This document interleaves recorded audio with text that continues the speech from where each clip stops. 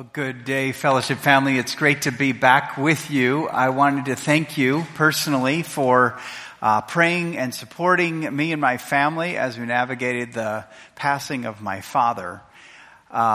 Two things really spoke to me during this time. One was the opportunity to come alongside my dad before he met the Lord and to just have some really meaningful times with he and the family.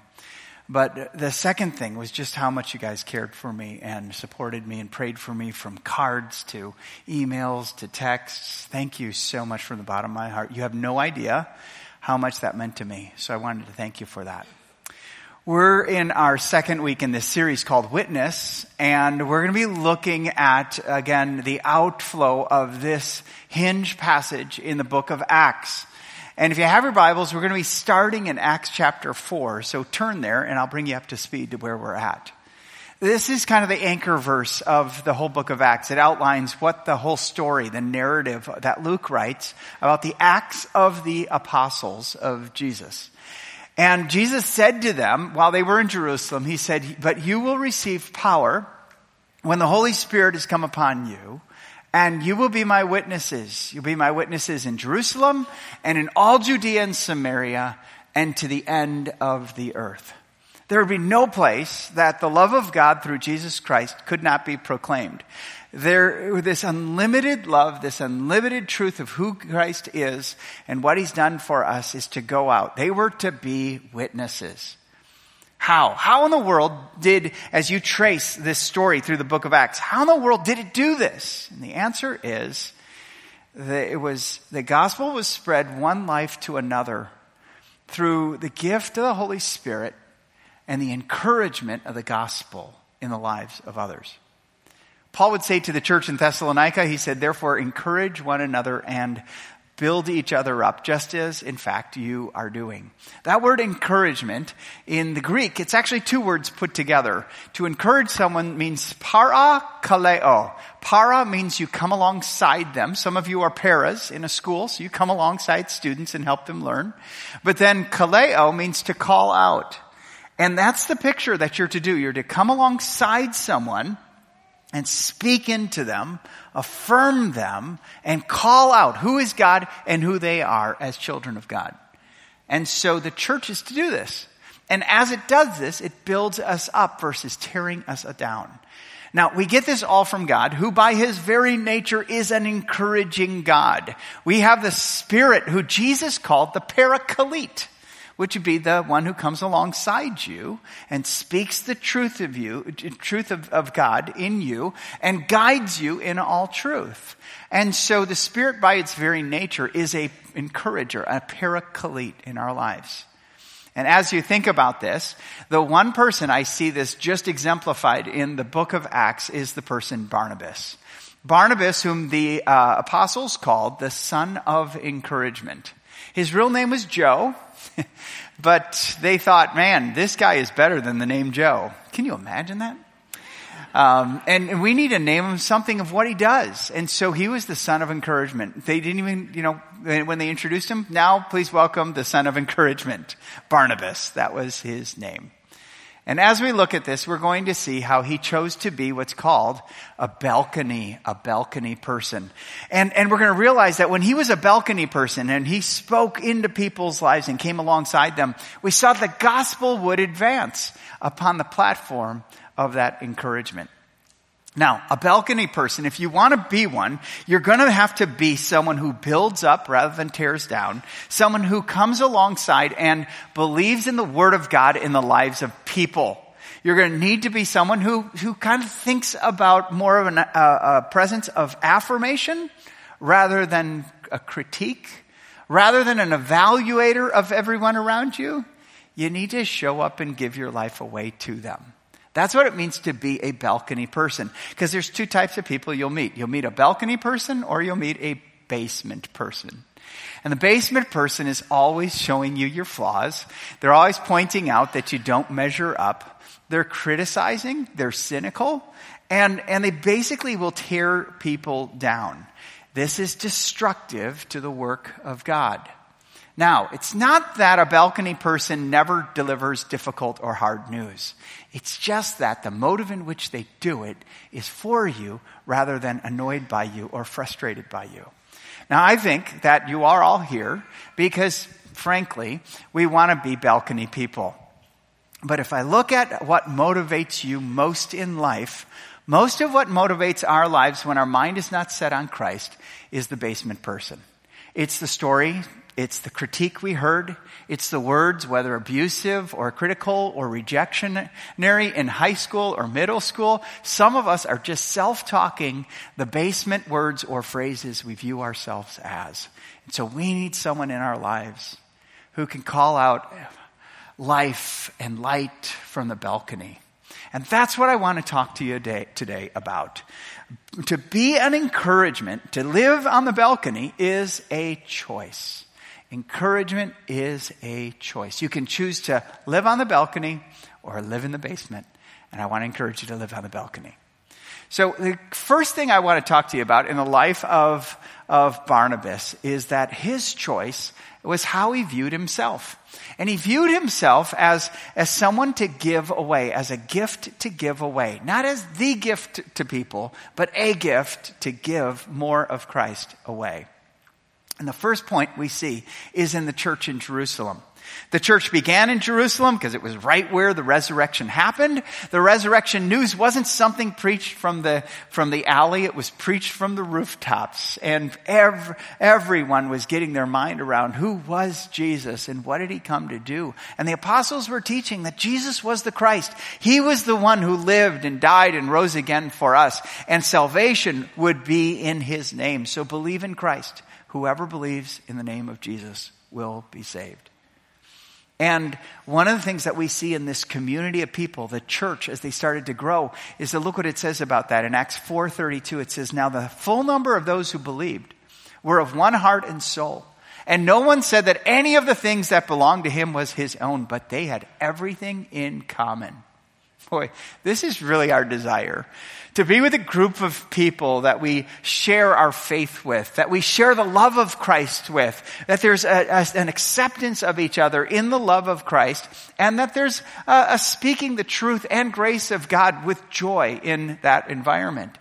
And now it introduces us to Barnabas. Look at this in verse 36.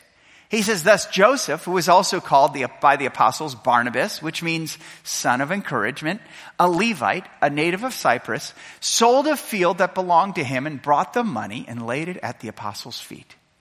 Now, reading this from a 21st century, we just go, a guy had a field, he sold it, and he brought the money to the church, and that was great. But if you were in the Middle Eastern world, especially the ancient Middle Eastern world, he gave away his 401k. To own land was your family's financial security. That land would produce for you, not just in your generation, but you would hand it to your family and they wouldn't be poor. This would produce income and stability, financial stability for them.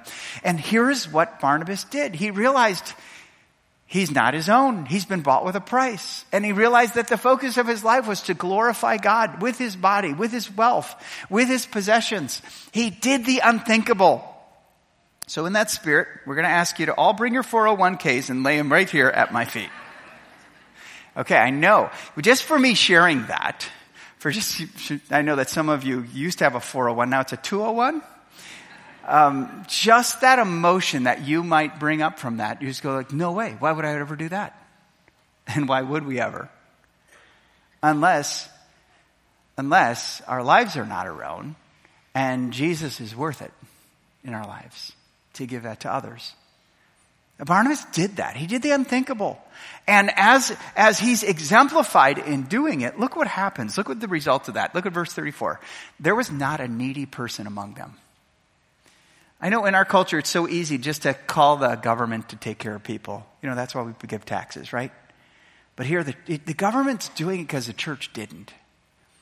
And the church needed to be, as it was in the first century, they needed to be a group that just didn't say, how can we take, but rather, how can we give? How can we help each other? How can we come alongside of each other and support each other? And that was that picture. He saw himself as a gift. And encouragement is a choice to give yourself away. When you walk in a room, there's two impulses that usually move and motivate people. One is the here I am impulse. In other words, hello, what are people thinking of me? How will I be accepted here? What will people think? How do I control this? How do I lead this? It looks disorganized. How do I take control? And the other one is there you are. When you walk in a room and you have the posture of there you are, that's when encouragement comes out. Because then my posture, then my whole motivation is not, what can I get out of this? What good are you to me? How can I work through a transaction? How can I control this place? But how could I come in and make a difference in someone's life? That's the posture that Barnabas had. How can I make a difference here? How can my life be used? So you don't see yourself as the gift to humanity. You leverage and you steward yourself as a gift from God to bless others. All that you are, all that you have, is there to make Jesus greater.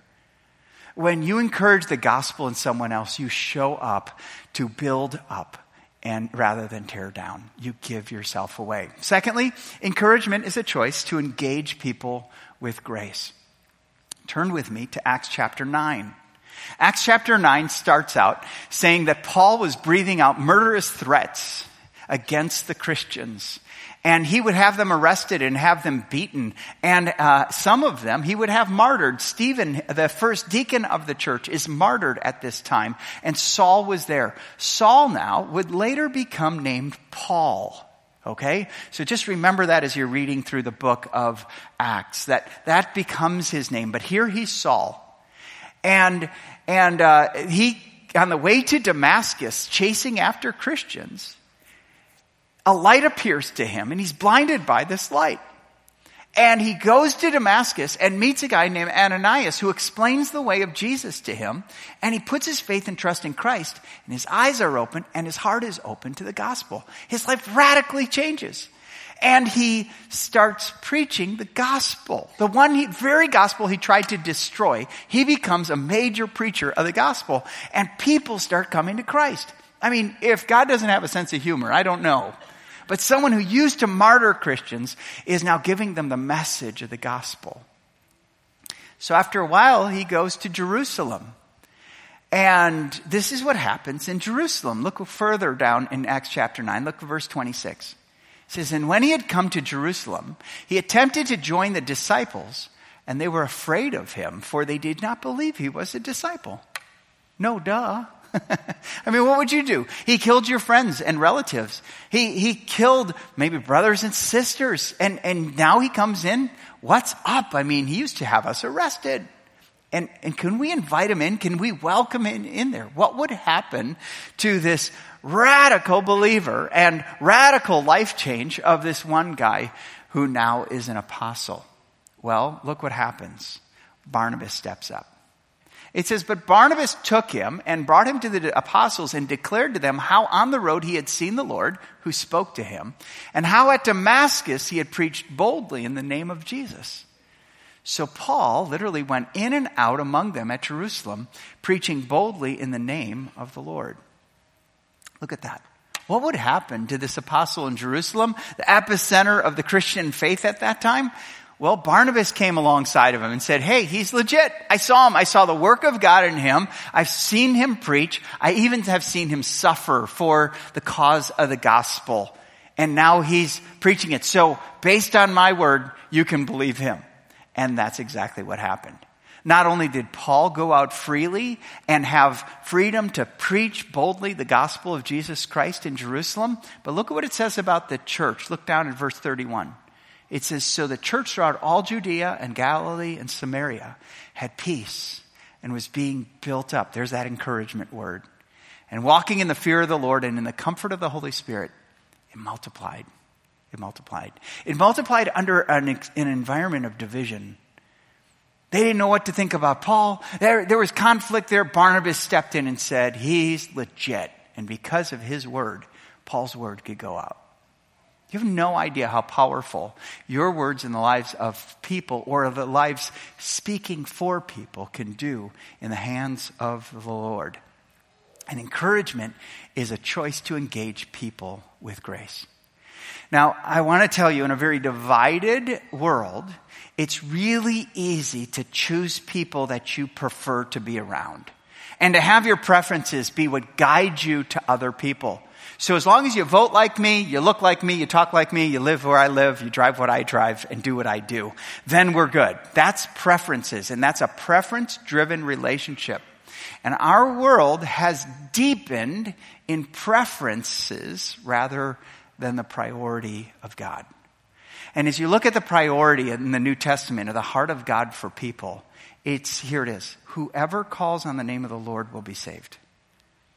It's not whoever votes like this, whoever believes in the Roman Empire. It's not who likes Paul over Apollos. It's whoever believes in the name of the Lord will be saved. It's Jesus. It's all about Jesus. And the priorities is that whoever, that's a really unlimited great angle there. If people were to reach out to, people were to share with truth and grace the gospel of Jesus Christ. We're not to compromise the gospel or the truth of God, but we're to do it on a platform of love and gentleness and respect. And that's a major cultural difference than even not just in the first century, but even today. And so we have to orient our lives around the priorities of God. And the priorities of God reach out to a lot of different people like you and unlike you. And the gospel moved because people started loving and engaging people with grace rather than with judgment. Barnabas was able to approach Paul with grace because God was working out his plan. And he could see the legitimate God behind the Apostle Paul, who worked and who moved and who converted and transformed his life. And there he could speak more about this is God's person because he saw the work of God in him. That required him, though, to engage people with grace. Third, encouragement is a choice to be a multiplier. So now we move to the church, and it talks about how it was scattered. A lot of us think that the gospel just went joyously through the first century world, but in reality, it went through it. People literally ran for their lives. That was their mission program. So someone would show up, say, "Are you a Christian?" and order their arrest. And one person would hear about that, and they'd run for their lives. They'd go underground, and they ran. And it says in Acts chapter 11, it says, "Now those who were scattered because of the persecution that arose over Stephen traveled as far as Phoenicia and Cyprus and Antioch." Antioch is, Cyprus is an island to its own out in the Mediterranean Sea. Antioch is a town. It was the third largest Roman town in the Roman Empire. It was about 300 miles away from Jerusalem. And look what they did. They were speaking the word to no one except Jews. But there were some of them, men of Cyprus and Cyrene, who on coming to Antioch spoke to the Hellenists also. The Hellenists were Greek-speaking Jews, and they were preaching there the Lord Jesus. And the hand of the Lord was with them, and a great number who believed turned to the Lord. The report of this came to the ears of the church in Jerusalem, and they sent who? Barnabas to Antioch. And when he came and he saw the grace of God, he was glad. And he exhorted them all to remain faithful to the Lord with steadfast purpose. I like this. Look at verse 24. "For he was a good man, full of the Holy Spirit and of faith." By the way, if that's the summary of your life, you're a good person, full of the Holy Spirit and a person of faith. That's enough. Well done, good and faithful servant. And look at this. "And a great many people were added to the Lord." So Barnabas went to Tarsus to look for Saul, and when he found him, he brought him to Antioch. For a whole year, they met with the church, and they taught a great many people. And in Antioch, the disciples were first called Christians. Okay, let me just show you the significance of Antioch. Because outside of Acts 11, we don't hear a lot about it. We don't have first and second Antiochians, we like Corinthians or anything like that. And so we've got to go off of what we know here. It became the epicenter of the Christian faith in this first century. And it was because when people outside the Jewish world came to Christ, the gospel started multiplying. So just geographically, let me put this up there. And if you're watching at home, get some binoculars, okay? At the lower part of the screen is Jerusalem, okay? And if you go all the way up to the top, you'll see Syrian Antioch. That's 300 miles away. Currently, that's in Turkey right now. Okay? Damascus, you can see where we talked about earlier, Paul went to that. And if we move up a little bit closer, this is when the disciples heard about that, they sent Barnabas up to Antioch. He went over to Tarsus, which is about 50 miles away, came back with the Apostle Paul, and they started looking at these new believers. They weren't like as Jewish as the church usually was. And so the question was, what do we do with these people? Are we going to keep them, or are we going to say, no, you got to be Jewish first? And Barnabas said, this is legit. Jesus was obedient to the law. We just need to be obedient through faith. It's always been based about faith. So anyone who believes in Christ, believes in him, trusts in him, will be saved. And as a result, this Antioch became a major sending area. I put the little blob there on the right-hand side of that. That's where Antioch is. But that's where the gospel spread throughout the first century. Because this place took ground and was a major sending church for the gospel. It encouraged the gospel in people. And Paul and Barnabas stood there and they taught people and sent people from Antioch to go out and change the world. And if you look 50 more years beyond the first century, you'll see that it became the epicenter of where the gospel went in the next 50 years. You have apostles like Thomas being killed for his faith in India. You have the reach going up into Germany, and even some have gone to what's now Great Britain, all because of this one church. They saw themselves as multipliers. In other words, this is not just for me. It's not just my faith. This is a message for the entire world, so that whoever calls on the name of the Lord will be saved. We need people who see the gospel moving beyond ourselves, moving beyond the walls of this church, into our community, into our state, across our country, and to the end of the earth. We need to be careful that this is not just an American idea. This was given to us by the Middle East, okay? It doesn't have a great track record in the American experience, right? It's been given to us through Northern Africans. We're the first to believe this, and it's spread from the Middle East to the ends of the earth. We must realize this because of God's unlimited grace, his unlimited love through the person of Jesus. Encouragement is a choice to be a multiplier, not a divider. Amidst a divisive church, amidst a divisive culture, the gospel just spread because people wanted to encourage the good news in the lives of each other.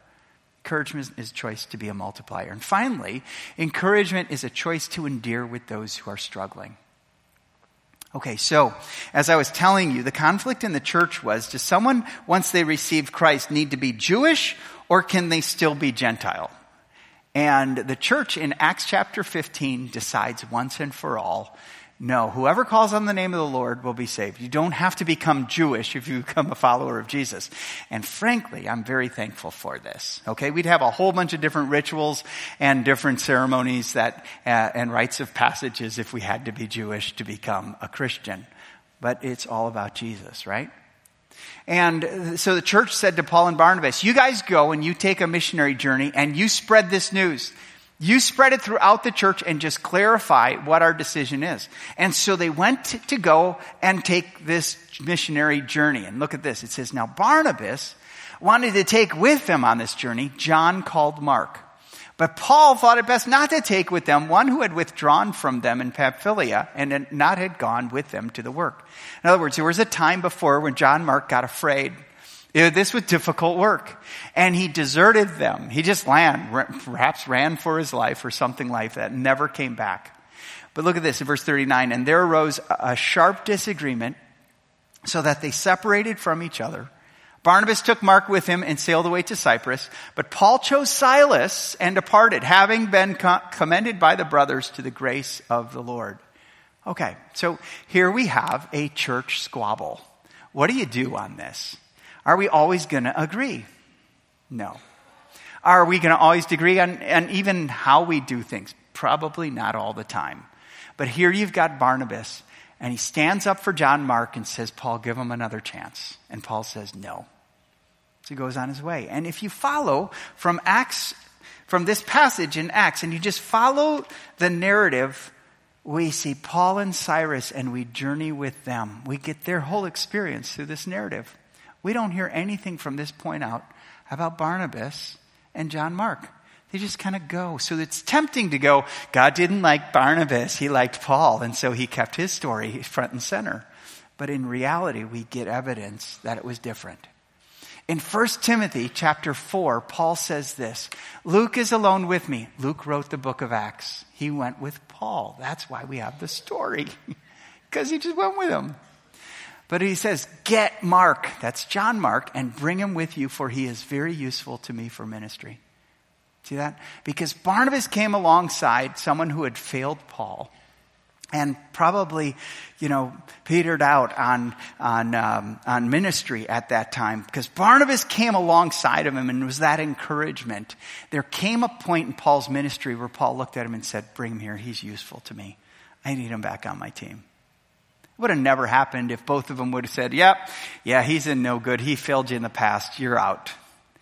By the way, have you ever had a balcony person who knew everything about you but chose to hang with you anyway? See, that's what a balcony person like Barnabas does. They recognize, no, you're not perfect.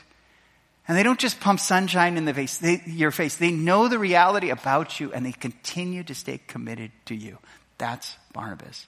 And as a result of him coming alongside someone who was struggling, the Word of God blooms and the gospel of Jesus blooms through their lives. That's so important that we do that. That we don't have this image of Christianity in our lives that we're so perfect and we're so self-righteous and we don't do with those people or we hang with those. No, we need to be people who come alongside the struggling. Because the struggling need to see the light of the gospel. And you need to even remember your own track record. Think about Paul. He wasn't accepted in Jerusalem. Why did he think of it at this time? Look, I used to kill Christians. I used to be the worst of sinners. But for some reason, he operated on a different platform with John Mark. And because of Barnabas, the one who is struggling got restored. That's the picture. Jesus wins is this end of this story. So as we think about Barnabas, I just want to introduce you to one of my Barnabases in life. And at my father's celebration of life service this past week, I just thought of this verse. Whoever brings blessing will be enriched, and the one who waters will himself be watered. And I think about the last days that my dad had, these last 2 months of being diagnosed with stage 4 cancer. And I think about all the people my dad would encourage. And one image that I shared with people at the service was this one. It's a picture of my dad, and that I just remember. It's one of the kind of compelling images I have of my dad. That he'd sit down with me when I'd visit him, whether out in California or in Milwaukee, and he'd say, Joe, sit down. Tell me how things are going with the church. How can I help you? How things are going with Cheryl? How the boys doing? And he just became that balcony person to me. And I think about the 62 members of my family and immediate family, how they were influenced by his words of encouragement. But he wasn't always an encourager. There was a time when I got into ministry that I would send him my cassette tape of preaching, and that's how long ago it was. And kids, there used to be these things called cassette tapes that would have things on them. Now it's just digital, and you transfer something like, we had to rewind it when we got done. But I remember he would get my tapes, and then he'd call me. He said, got your tape. Silence. Well, what did you think? Well, you're still preaching to a youth group. If you're preaching to adults, you need to use adult words now. And then that transition was a little rough between that. And I would go, thank you very much. Click. Okay. And after a while, I quit sending my tapes to him. And he called me and said, hey, I heard you preach this last weekend. Send me the tape. I said, I'm not sending you my tape. He says, why wouldn't you send me your tape? I said, Dad, I'm a pastor in a church. We have enough critics. We really do. And I don't look for you to be my critic. I And he was quiet, and he said, well, thank you very much. We hung up the phone, and my mom was there when we were talking, and he just sobbed. He said, I had no idea. I want to help him be better. I love him. I want him to be. And he changed. The next time, I always says, the best message I've ever heard in my life. Okay? More recently, he would call on Saturday night and say, hey, I've got you all prayed up for the weekend, man. I got you prayed up. I can't wait to see what God is going to do in your life. And then after, he'd always watch the 5 o'clock online service, and I'd get a text or a call. Best message I heard. I loved how you did this. This really reached me. And at the Celebration of Life service, we have other people in my family who are in the ministry. And one of my nephews said, Uncle Joe, he'd call me too and said, best message he ever heard. And I think one of the most difficult things for me to navigate is I'm not going to get those calls anymore. And sorry, I'm going emotional here, but I'll miss those calls.